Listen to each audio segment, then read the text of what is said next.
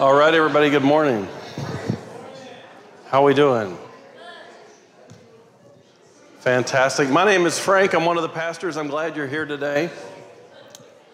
I want to echo what Ed said about Saturday night. Many of you, let me ask you this. How many of you have heard me preach for 15 minutes? If you've been here on Saturday night, you have. My sermon's on 7 minutes. It's incredible. I just talk really fast, that's all. No. All right, well, I'm glad you're here. We're in a series, and we've been in this series about the Holy Spirit now. This is week 14 or 15 or something like that. And we've been looking at the gifts of the Spirit, the actual gifts. And we've been looking recently at the most visible gifts. We talked about the gifts of tongues. We talked about the gift of prophecy. And today, we're going to start talking about the gift of healing. A very interesting gift that there's probably a lot of thought going around. We're going to talk about that for the next few weeks.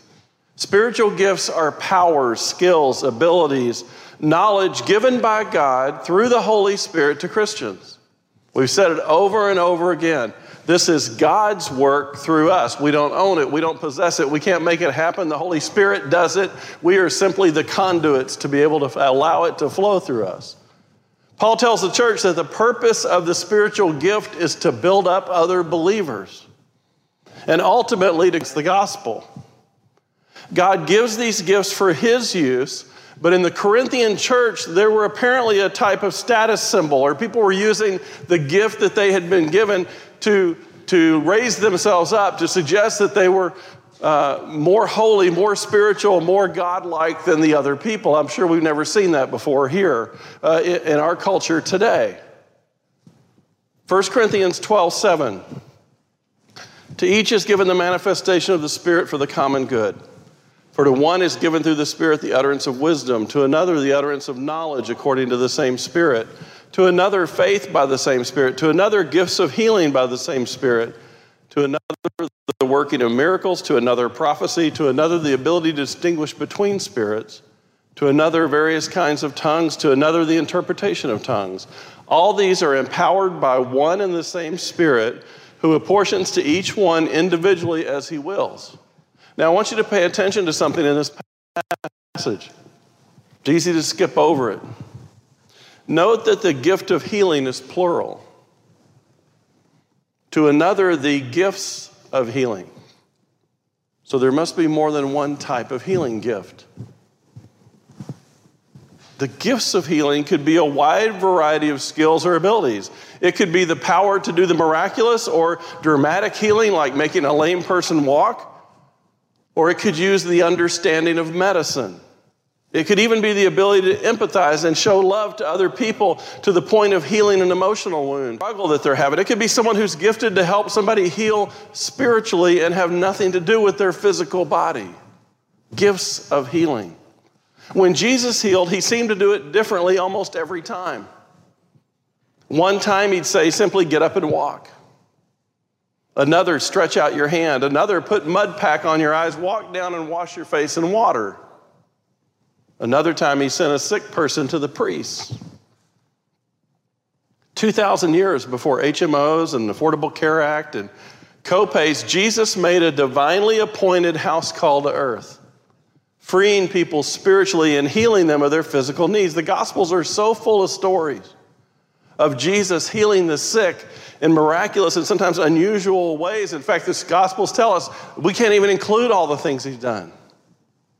In fact, Jesus always seemed to heal people differently. Sometimes he was there, other times he was distant. Sometimes he healed people himself, and other times he gave others the power to heal in his name. Sometimes he simply spoke, other times he spoke directly to demons. Sometimes he commanded a dead girl to rise, another time he told a dead man to get up, another time he told him to come out of the grave. One time he passively healed a woman who just touched his garment. Almost seemed to not have known it was going to happen or was happening until it happened. Once the apostles received the Holy Spirit, they too began to heal people. And again, each situation was unique. Let me show you some of the passages. Acts 4:29. And now, Lord, look upon their threats and grant to your servants to continue to speak your word with all boldness, while you stretch out your hand to heal, and signs and wonders are performed through the name of your holy servant Jesus. And when they had prayed in the place where they were gathered together, it was shaken, and they were all filled with the Holy Spirit and continued to speak the word of God with boldness.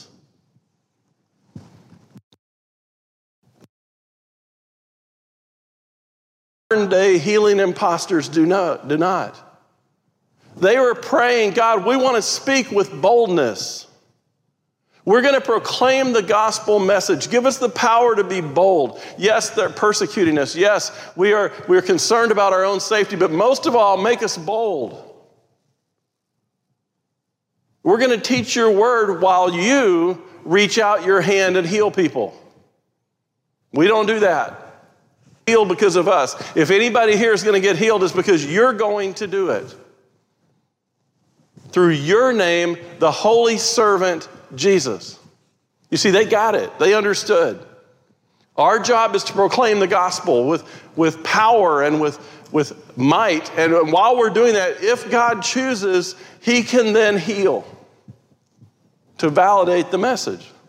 They didn't claim to be healers. They knew that whatever happened didn't come from them. I wish we could learn that today. We're going to boldly proclaim the gospel while you decide if, when, how, and whom you want to heal, if anyone. And it doesn't change the message. Whether you heal or not, the gospel is still the gospel. If healing happens, it's not because of us. It's only because God ordained it in the name of Jesus. They got it. They understood supernatural healing only comes from a supernatural source. The apostle in Acts were often used by God when God decided to heal someone.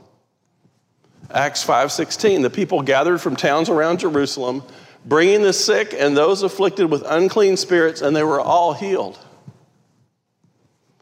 Acts 8:4, now those who were scattered went about preaching the word. That's their job, preach the word. Philip went down to a city of Samaria and proclaimed to them the Christ. And the crowds with one accord paid attention to what was being said by Philip when they heard him and saw the signs that he did.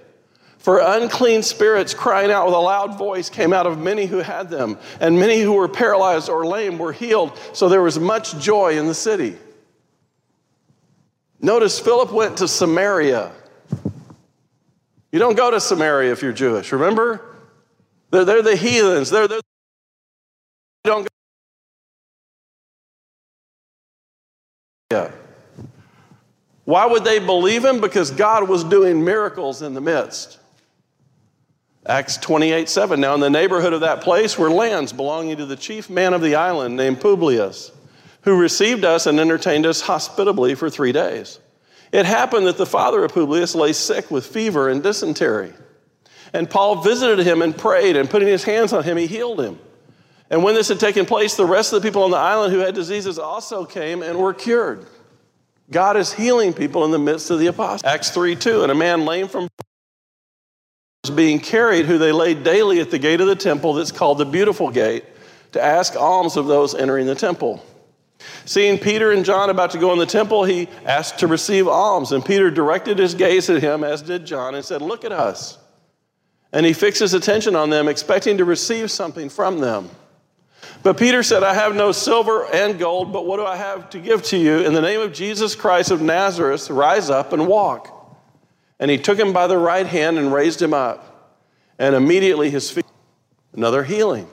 The apostles were bestowed with the gift of healing. 9:17. So Ananias departed and entered the house. And laying his hands on him, he said, Brother Saul, the Lord Jesus who appeared to you on the road by which you came has sent me so that you may regain your sight and be filled with the Holy Spirit. Paul had been blinded, Saul.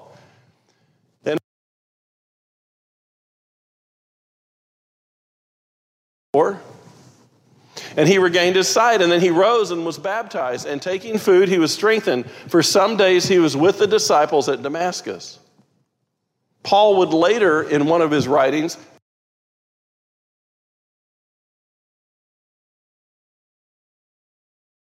led by the hand by those who were with me and came into Damascus. And one, Ananias, a devout man according to the law, well spoken of by all Jews who lived there, came to me, and standing by me said to me, Brother Saul, receive your sight. And at that very hour I received my sight, and I saw him. Paul himself was the beneficiary of a healing of God done through Ananias. Ananias didn't heal him, God did. Acts 14:8. There's a man sitting who could not use his feet. He was crippled from birth. Let me pause there for a minute. In the Jewish tradition of the first century, you'll read in the Bible over and over, someone was this way from birth. The reason they tell you that is that some people who weren't born that way and developed blindness or developed lameness or whatever, sometimes they were healed. Sometimes it just got better. But people who were that way from birth, they saw as the curse of God. They were born that way. Their family had done something. There was something in them that was being punished. The only person who could heal somebody who had something from birth because God put it there. Okay? So when you read in the scriptures that somebody was healed from birth, what they're saying is if this person gets healed, it has to be God. Just side point. All right. He never walked. He listened to Paul speaking, and Paul, looking at him intently and seeing that he had the faith to be made well, said in a loud voice, stand upright on your feet. And he sprang up and began walking. Sometimes it's clear that the healing was done to validate the message. Acts 2:22. Men of Israel, hear these words, Jesus of Nazareth, a man attested to you by God with mighty works and wonders and signs that God did through him in your midst, as you yourselves know. This Jesus, delivered up according to the definite plan and foreknowledge of God, you crucified and killed by the hands of lawless men. Another passage. At Iconium, they entered together into the Jewish synagogue, and they spoke in such a way that a great number of both Jews and Greeks believed. What do they mean, the gospel? What's their job? Proclaim the gospel. Are they there to heal? No. Can they heal? Maybe. But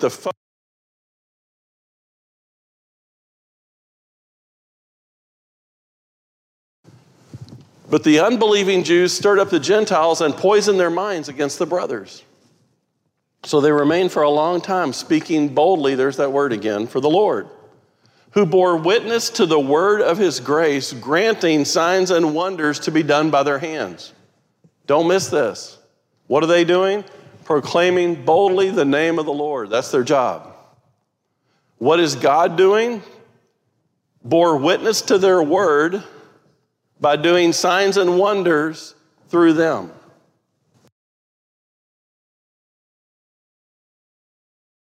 The apostles. That's when you know that the gospel has been presented. When you present the gospel and some people reject and leave and other people stay, you know you've presented it. If you present the gospel and everybody's all in, you didn't present it.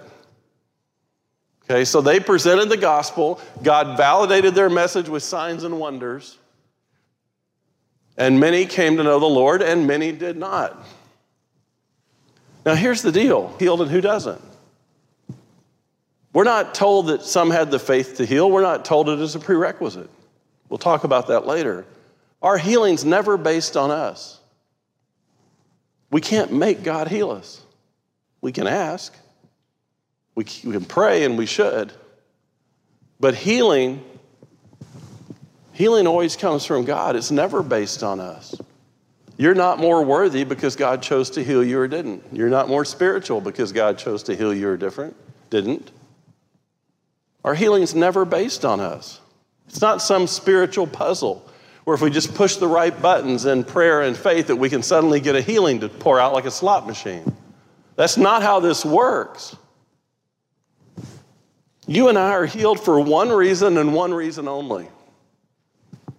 God's sovereign will. It is either in his plan best for us to be healed or best for us to stay sick. We don't know what God wills, so we pray for it. It was in God's plan for John the Baptist to be beheaded. It was in God's plan for John the Baptist to be beheaded no matter how much they prayed.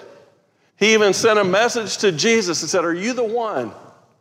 They're about to kill me. I want to make sure you're the one." And Jesus said, "Yeah, I'm the one. But this is going to happen because it's God's will." God let John the Baptist die. God let Jesus die. God let Lazarus die. It was in God's plan for Jesus to suffer and then die on the cross. Jesus himself prayed, "Lord, if there's any other way, take this from me." No, this must be. Because millions of people are depending on you tonight. And what's happening to you in this moment is much greater than you.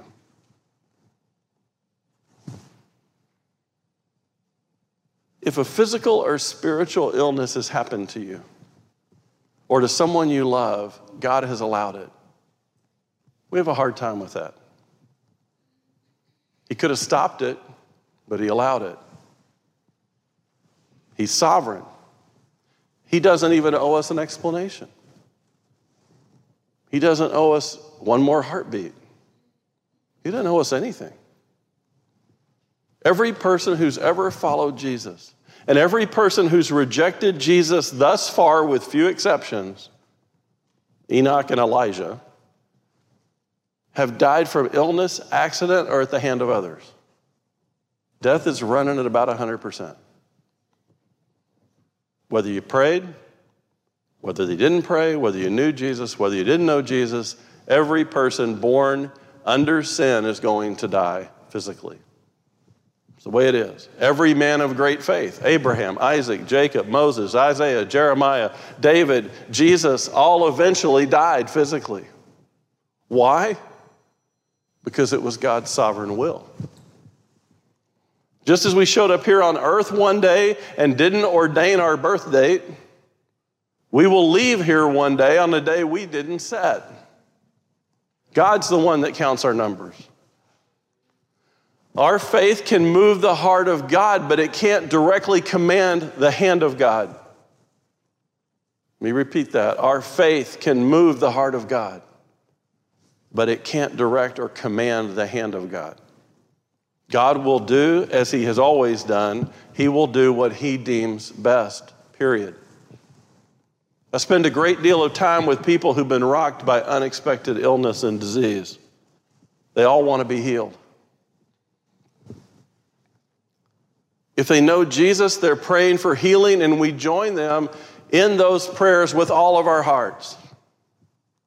When someone gets ill physically, it doesn't surprise God. They knew it was coming.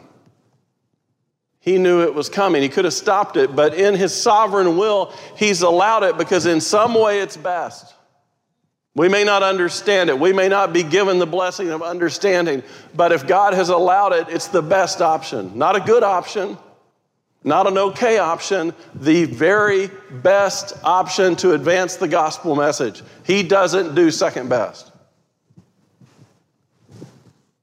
God allows disease and death because it is best in his plan. We act as though we deserve to live a long life and God owes it to us, particularly if we think the world revolves around us. All of us are born into a fatal disease state of sin. Our bodies here on earth will die, but those reborn in the Holy Spirit will not. We will shed this body and we'll get a new one. No biggie. One day we're all going home. And in that moment, we are once and for all forever healed. God heals everybody. It's just sometimes that healing happens on the other side of eternity. Jesus speaks a great deal about our flawed perspective on life. And let me just tell you where we're going here. It is very difficult to understand healing if you don't understand God's perspective on death and illness. So we're going to talk about that quite a bit. Our flawed view of life is part of our disease state. We're born selfish. We're born in sin. We're born self-worshiping and arrogantly thinking that our lives are all we have and everything here is about us. God, I don't care what happens to everybody else. You heal me. God, I don't care what you heal me. I'm sick. You need to heal me. But God, through the scriptures, repetitively tried to teach us that none of that's true. Luke 12:22, he said to his disciples, "Therefore, I tell you, do not be anxious about your life, what you'll eat, nor about your body, what you'll put on. For life is more than food, and the body more than clothing. Consider the ravens, they neither sow nor reap. They neither have storehouse or barn, and yet God feeds them. How much more valuable are you than the birds? And which of you, by being anxious, can add a single hour to his span of life? If you are then not able to do a small thing such as that, why are you anxious about the rest? Oh, you of little faith. And do not seek what you are to eat or what you're to drink. Do not be worried, for all the nations of the world seek after these things, and your Father knows that you need them. Instead, seek his kingdom, and all these things will be added to you." Jesus also teaches, "Do not love the world or the things of the world. If anyone loves the world, the love of the Father is not in him. For all that is in the world, the desires of the flesh, the desires of the eyes, the pride of life, is not from the Father, but from the world. And the world is passing away along with its desires. But whoever does the will of God abides forever." Jesus teaches over and over, this isn't your home. This place is just a blip on the screen of eternity. I want my followers to see bigger, to understand the bigger picture. Do not lay up for yourselves treasures on earth where moth and rust destroy and where thieves break in and steal. Lay up yourself treasures in heavens where neither moth nor rust destroys and where thieves do not break in and steal. For where your treasure is, there's your heart. Notice he doesn't say where your heart goes, your treasure goes. What he says is where your treasure goes, that's where your heart's going. You want to know where your heart's headed? Look at where you're spending money. Look at what you put value in. If then you have been raised with Christ, seek the things that are above, where Christ is, seated at the right hand of God. Set your mind on things that are above, not on things that are on earth. For you have died, and your life is hidden with Christ in God. When Christ, who is your life, appears, then you will appear with him in glory. Put to death, therefore, what's earthly in you: sexual immorality, impurity, passion, evil desire, covetousness, which is idolatry. On account of these, the wrath of God is coming.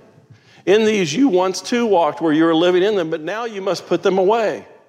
Anger, wrath, malice, slander, obscene talk from your mouth. Do not lie to one another, seeing that you've put off the old self with its practices and have put on the new self, which is being renewed in knowledge after the image of its creator. And he goes on, put on then as God's chosen ones, holy and beloved, compassionate hearts, kindness, humility, meekness, and patience, bearing with one another. If one has a complaint against another, forgiving each other. As the Lord has forgiven you, so you must forgive. And above all, put on love, which binds everything in perfect harmony, and let the peace of Christ rule in your hearts, to which you were called to one body, and be thankful. What he's saying is, look, focus on the things of heaven. Focus on home. I was talking to a friend of mine at the hospital who was in the military, and he was in Afghanistan, and he said, every time I was there, all I could think about was home. That's all I could think about. Every time we had a smell or there was an event or something, I just thought about home, how desperately I wanted to get home. That's how we're supposed to feel in our spiritual walk. Everything here is just a shadow of the real deal. Everything here is just an image of something very real. We as believers should be longing to go home. And I will say to my soul, soul, you have ample goods and laid up for many years. Relax, eat, drink, and be merry. That's the world's message. But God said to him, fool, this night your soul is required of you, and the things you prepared, who will they be? So is the one who lays up treasure for himself and is not rich towards God. You see, we have to be focused on being rich towards God. Our purpose here on earth is not to glorify ourselves and stack up our own stuff. Jesus said to his disciples, if anyone would come after me, let him deny himself and take up his cross and follow me. For whoever should save his life will lose it, but whoever loses his life for my sake will find it. What if it profits a man to gain the whole world and forfeit his soul? Or what shall a man give in return for his soul? For the Son of Man is going to come with his angels in the glory of his Father, and then he will repay each person according to what he's done. The message of Jesus and the apostles over and over and over is get your eyes off the earth and point them towards heaven. Stop focusing on what's happening here. This is gone like that. James, yet you do not know what tomorrow will bring. What is your life? For you're a mist that appears for a little time and then vanishes. Instead, you ought to say, if the Lord wills, we'll do this and that. Our life is a mist. It's like that, and it's gone. During our brief stay on earth, we should live with eternity before us. Whether we live 5 years or 105, our lives are still as fleeting as vapor. Even Jesus felt the urgency of being asked about God's work while the opportunity to remain. He says this, as long as it's day, we must do the works of him who sent me. Night is coming when no one can work. Night's coming. We have to work today because night's coming and we're going. The God who rules all things may overrule our ideas. If we're not holding our earthly treasures loosely, overriding our plans can feel devastating.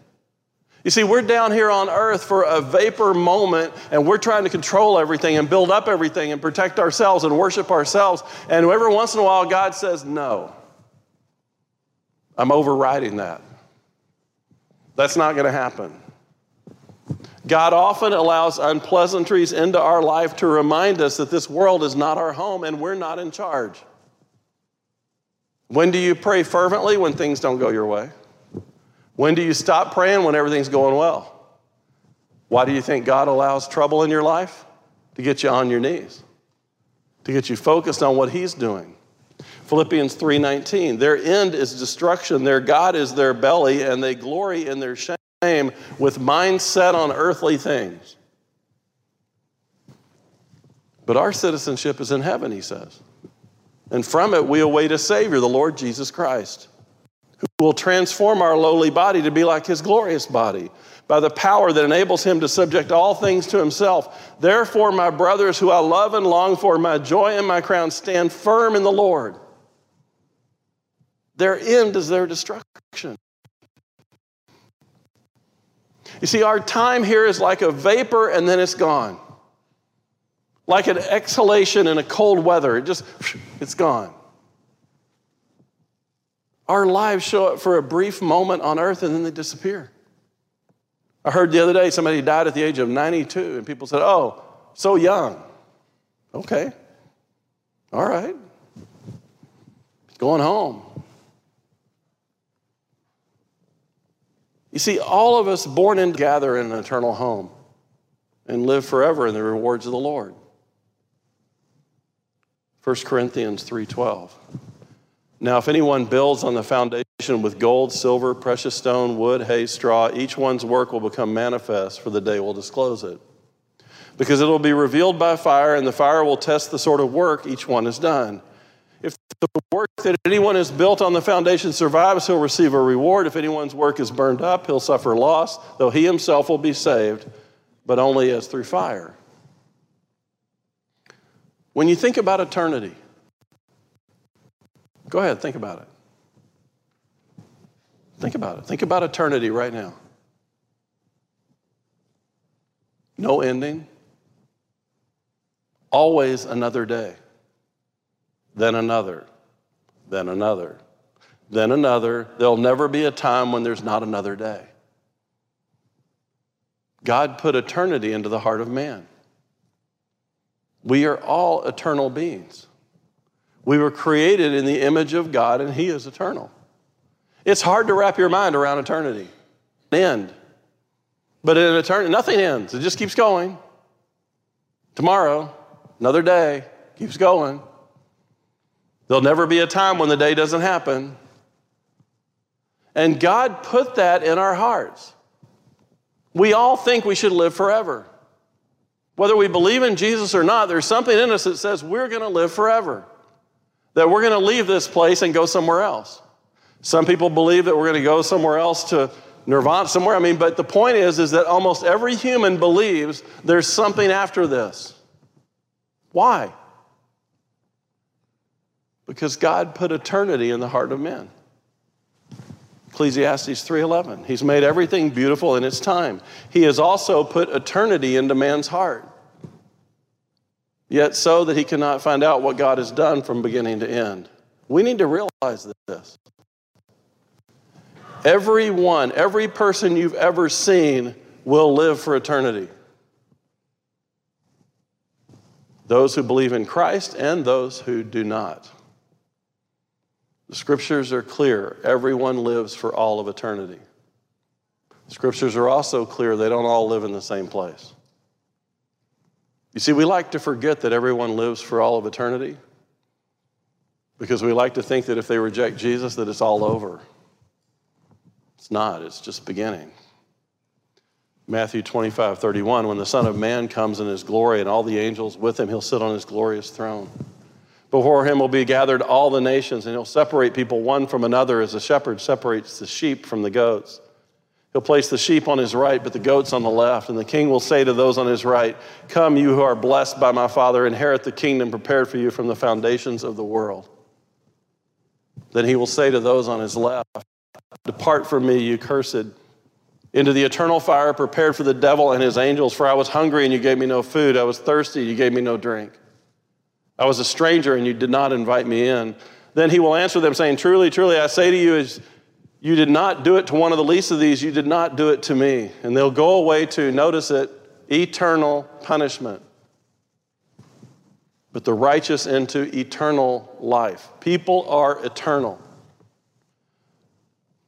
It is not that you have eternal life, it's that you have eternal life in Christ. And that makes all the difference. Because of his righteousness, you'll be with him in heaven. Sometimes Christians seem to talk as though we go to this eternal life in heaven and everyone else perishes. It's not true. It's not what the scriptures teach. People believe that, but that's not what's in this book. If you accept heaven, you have to accept hell. Not my word. Taught more about hell than he did about heaven. Perhaps if we understood this better, we might be better evangelists. If we truly could wrap around our mind that the people we love who don't know Jesus are going somewhere for all of eternity, maybe, just maybe, that might make us more bold. William Booth is one of my favorite people to read about. William Booth founded the Salvation Army. He had one focus, and that was to advance the gospel. He has some incredible quotes. I want to show you about 4 of them here. Now remember, this is back in the 1880s. It was a ways back.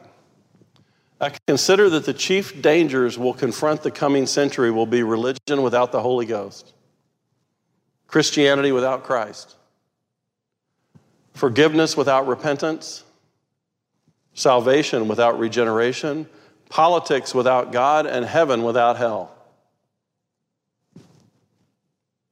That's us. Every one of us. Saved without being broken about your sin and repenting.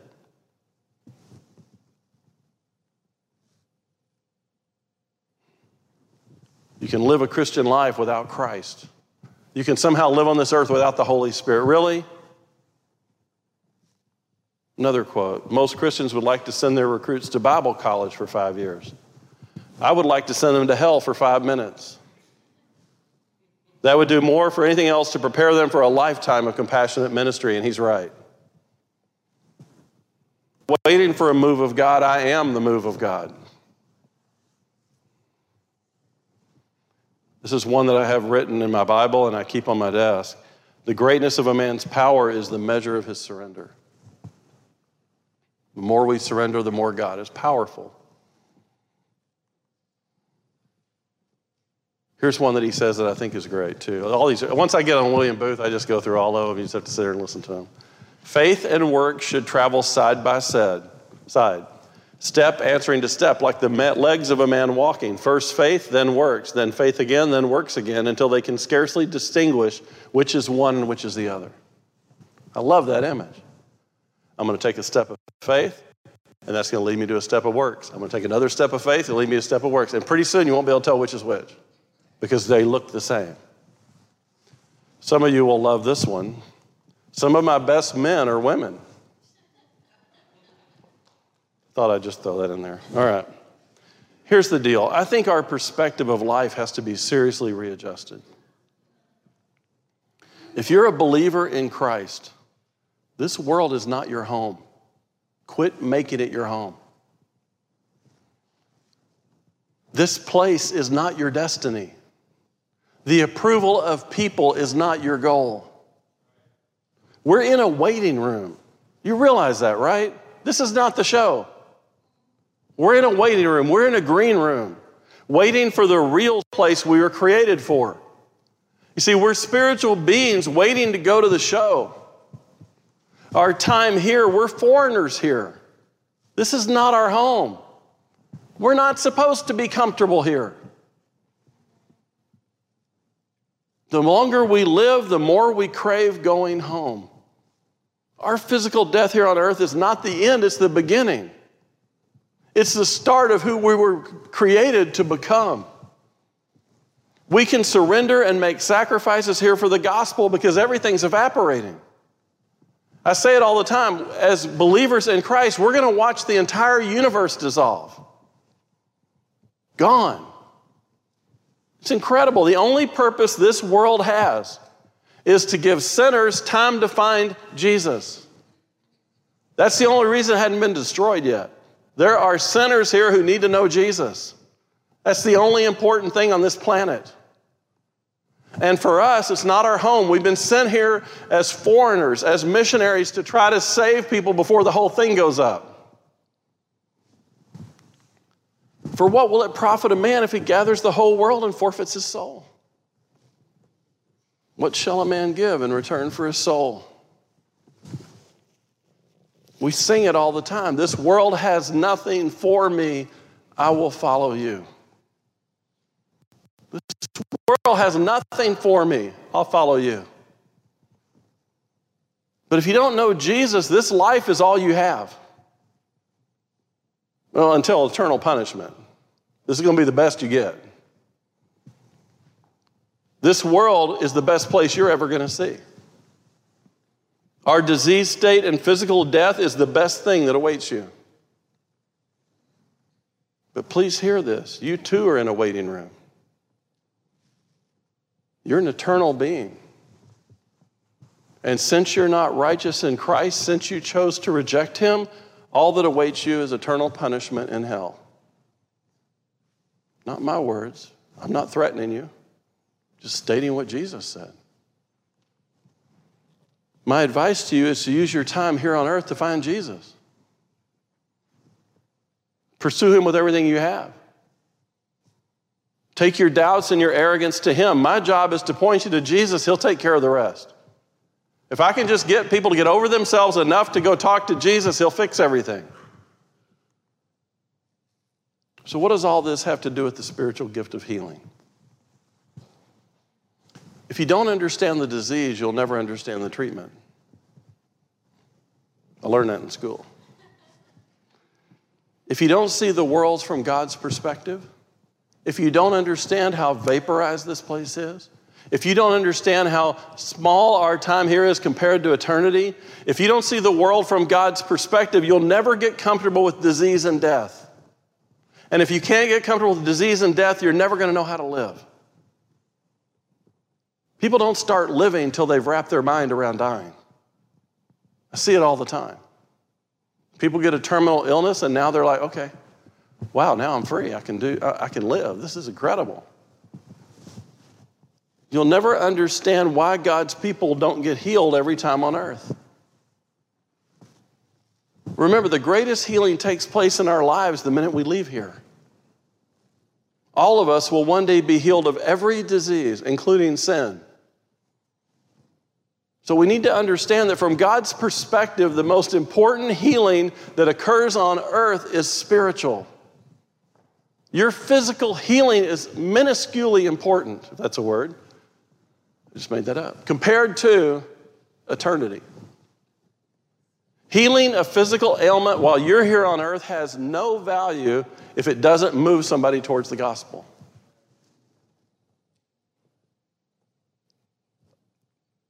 Healing on earth only has value if in doing so, that healing leads other people to spiritual healing and eternal salvation. So we pray for someone to be healed physically of a disease, and God doesn't do it.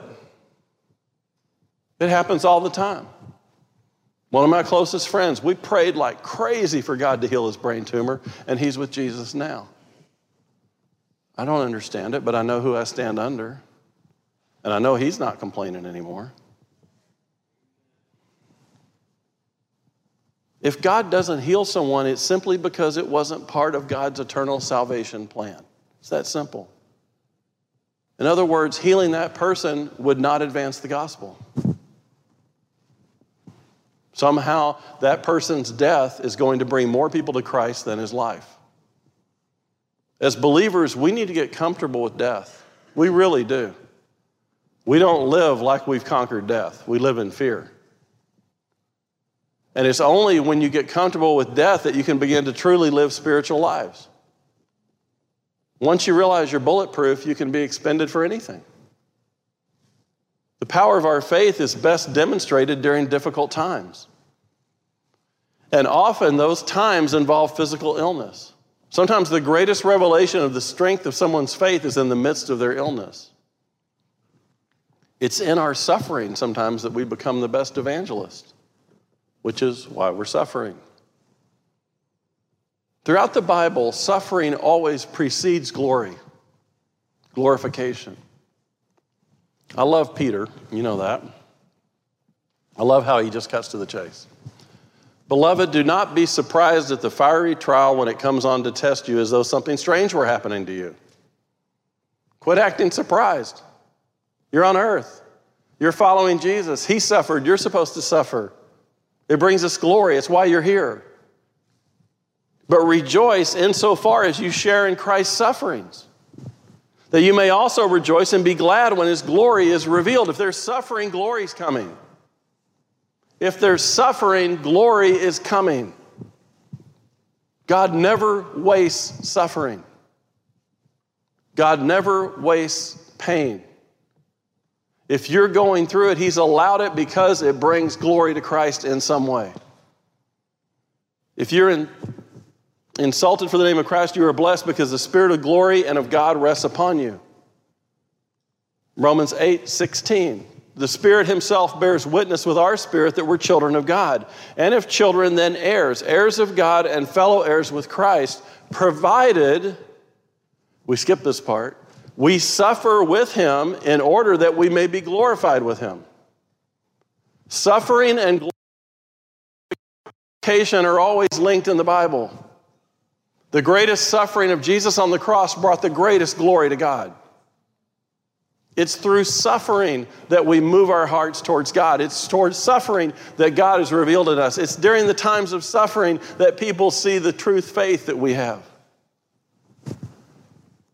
Philippians 1:29, for it has been granted to you that for the sake of Christ you should not only believe in him, but suffer for his sake. Do you see this word coming up over and over? 2 Corinthians 4:16, so we do not lose heart. Though our outer self is wasting away, our inner self is being renewed day by day. For this light momentary affliction,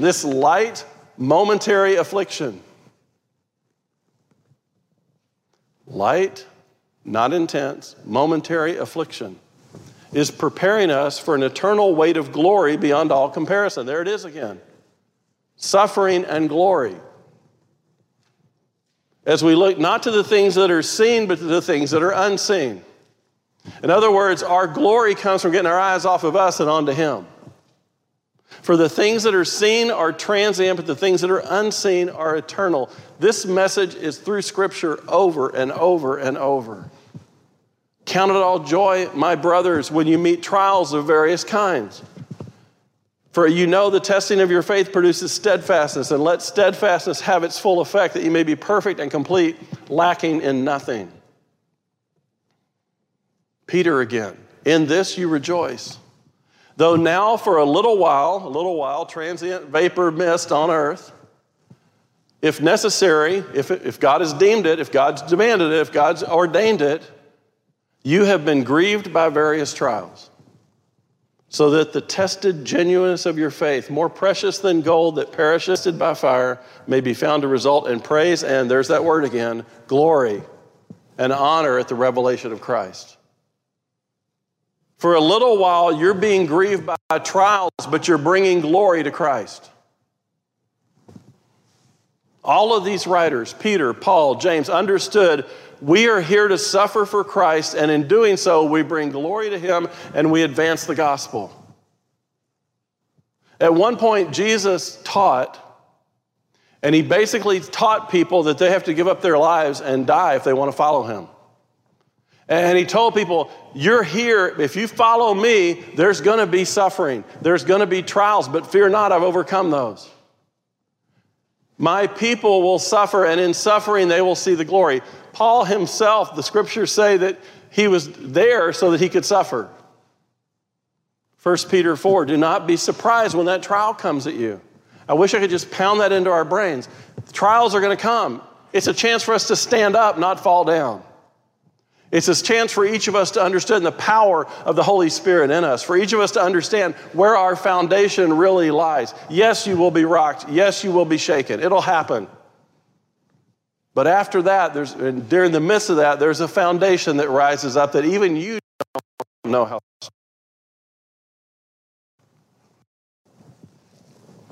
Don't act weird as though something unusual is happening.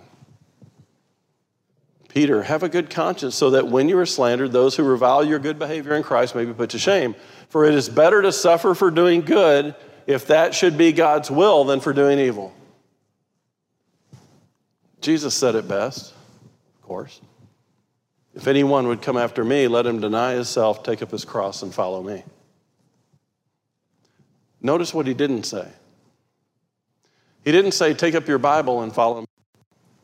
He didn't say, take your journal and follow me. He didn't say, take your telephone and follow me. He said, you deny yourself, number one.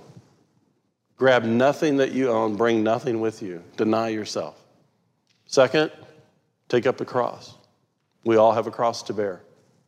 There's going to be a moment for all of us that we're suffering. Take it up, be ready, embrace it, hold on to it. Grab onto it like Jesus held on to his cross. Be glorified, bring glory to Christ in it, carry it with you. Follow Jesus, he says. Follow me. But in order to understand the spiritual gift of healing, one of the things we have to know, and I'll go through this more later, is the difference between the Gospels and the book of Acts and the letters of the Bible. I'm going to introduce this topic. I'll build on it later. The Gospel and Acts are historical documents. Okay, when you read Matthew, Mark, Luke, John, and Acts, those are historical documents. Accurate, true, every word from God. But the focus of those books is to tell you what happened when Jesus walked on earth and what happened when the early church started. Okay? They tell the story. They're historical reports of events that actually happened. They tell the story of Jesus, and at times, Jesus inserted some theology into them. There are times when Jesus stops and teaches and says, okay, now here's what that means. Okay? Jesus taught all the time, but the overall focus of this book is more to show you the life of Jesus and the life of the early church. The letters, the epistles of the New Testament, Romans, Corinthians, all those books are theological books. They were written to explain all the other things that weren't explained in the Gospels. They explain how the church is to operate, how the believers to live, what Christ's sacrifice meant, why we should have hope, how we should face death, why we should, those are all, how do you live out this life and what is God really doing? The books are written by apostles and they tell us what everything meant through the Holy Spirit.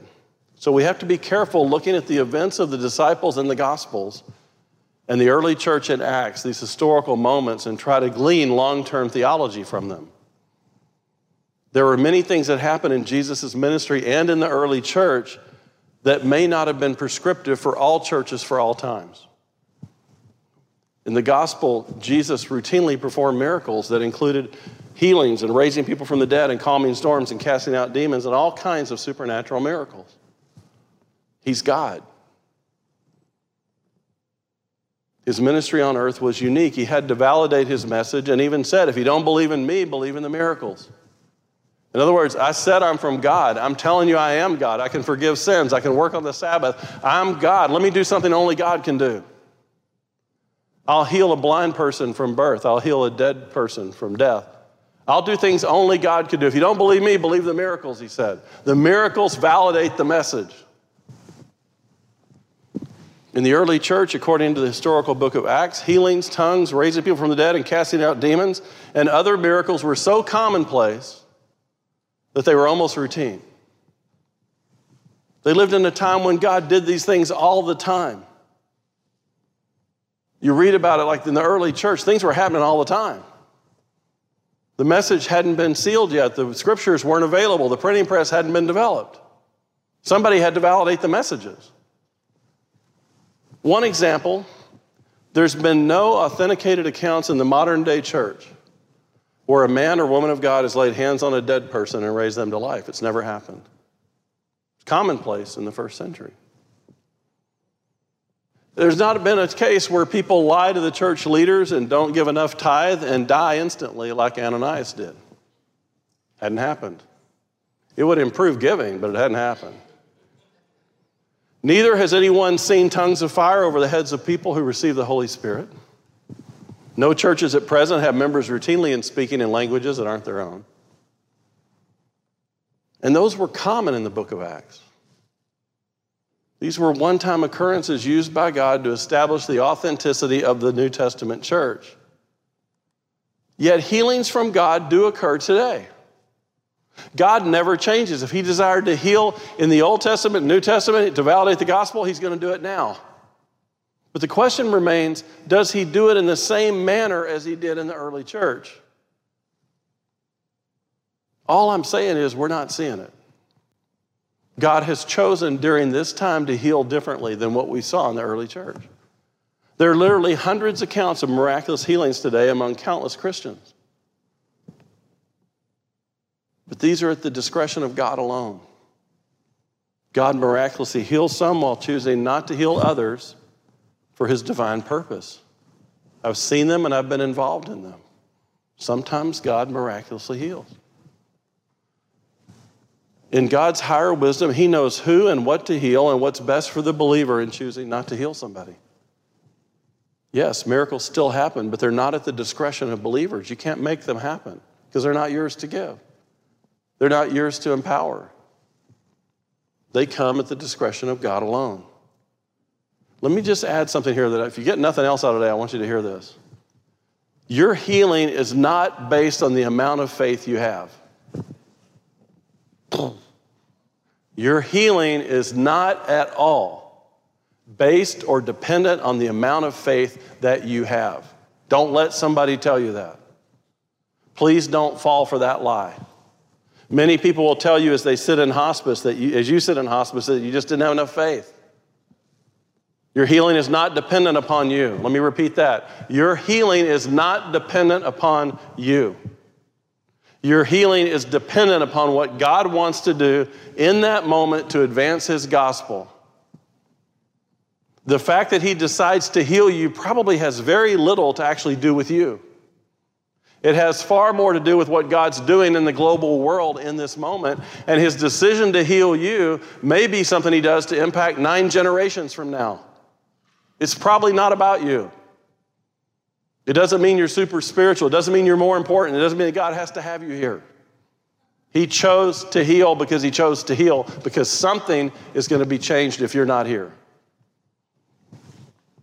People don't die of illness because they lack faith. They didn't pray hard enough.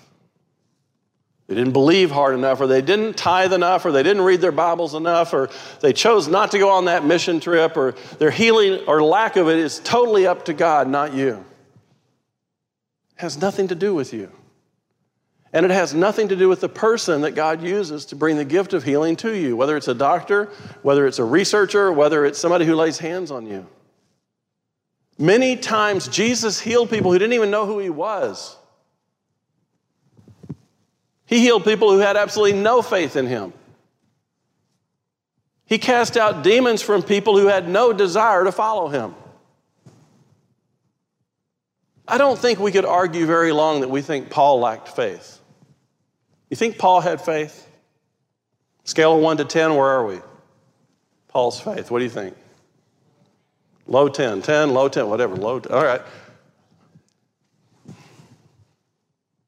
He had more faith than almost anybody in the scriptures. And yet he prayed all the time for healing. And God said no. 3 times we're told, take this from me. No. My grace is sufficient for you, God said. In fact, not only did God not heal him, God did the opposite. He said, you're here so you can suffer and bring glory.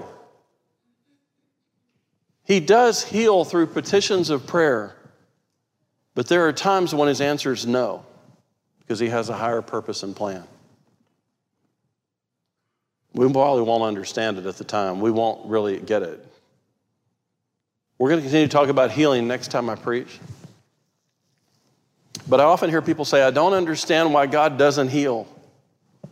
I don't understand why God didn't heal me. I don't understand why God doesn't heal everyone. And I tell them he did. He does. He has. He did. Never forget that you and I were terminal. We had no hope. We were blind to our sin. We were paralyzed by our sin. We were in desperate need of a cure. We were dying spiritually for all of eternity. God's still in the business of miracles. I believe the greatest miracle on earth is the conversion of a blind sinner to see their sin and to change the human heart. The miracle of human conversion is greater than any healing miracle that ever happens on this earth because it's eternal. A healing miracle is only temporary. The person healed will eventually die, but the one that's born again has eternal life. Can never be lost. Those who call themselves faith healers, can I just tell you just to run? Just run. Save yourself time. God's the one who chooses to heal people. Faith healers set up a win-win situation. If I happen to hit it lucky and you actually get healed, I can take the credit. If you don't, you didn't have enough faith. Jesus never, ever failed to heal one person on account of their lack of faith. Neither did any of the apostles. They never neglected to heal somebody because of their lack of faith in God. Those faith healers who attribute the inability of someone to be healed on their lack of faith ignore the Bible. We're going to talk about them more next time. One day you and I are going to face a disease that will probably take us home. We'll pray for healing. Our friends will pray for our healing. We'll beg God to give us more time with the people we love. It's going to happen. You might be taken out in a car wreck or something, but eventually, many in this room are going to be told they have an illness that's not going to be treatable. We'll likely not understand. Some will come to us and say, you just don't have enough faith. Others will come to us and say, you must have unconfessed sin. Some will suggest that we go to some wonder healer somewhere. In that moment, you're going to find out the depth of your faith.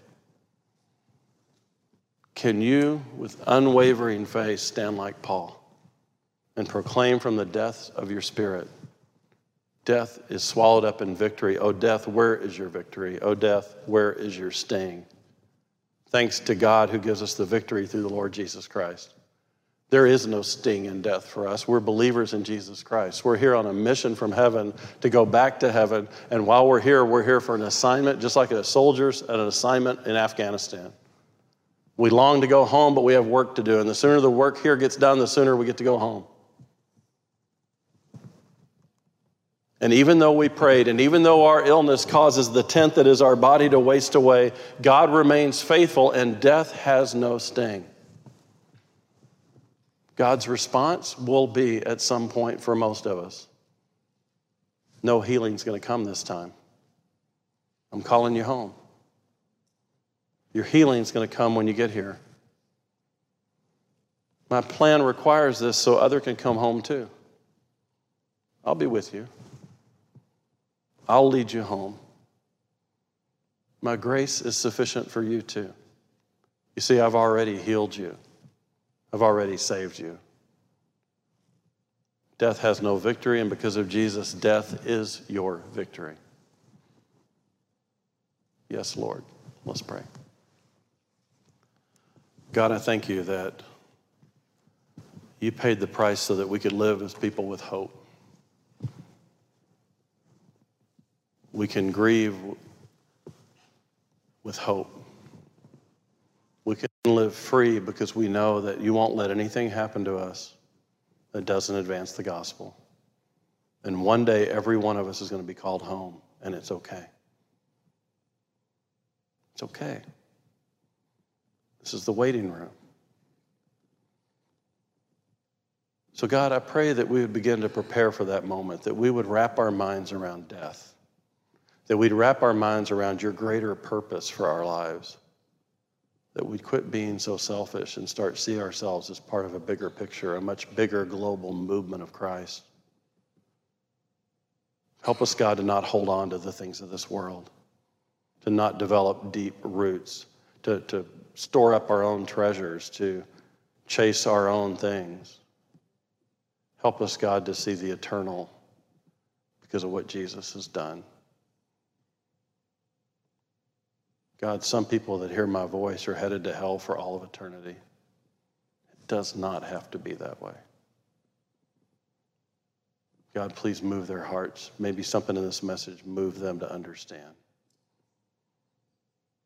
We pray for them now, Lord. Ask that you would move their hearts, that you would bend your spirit towards them, that you would meet them where they are and bring them home. And we ask it in Jesus' name. Amen.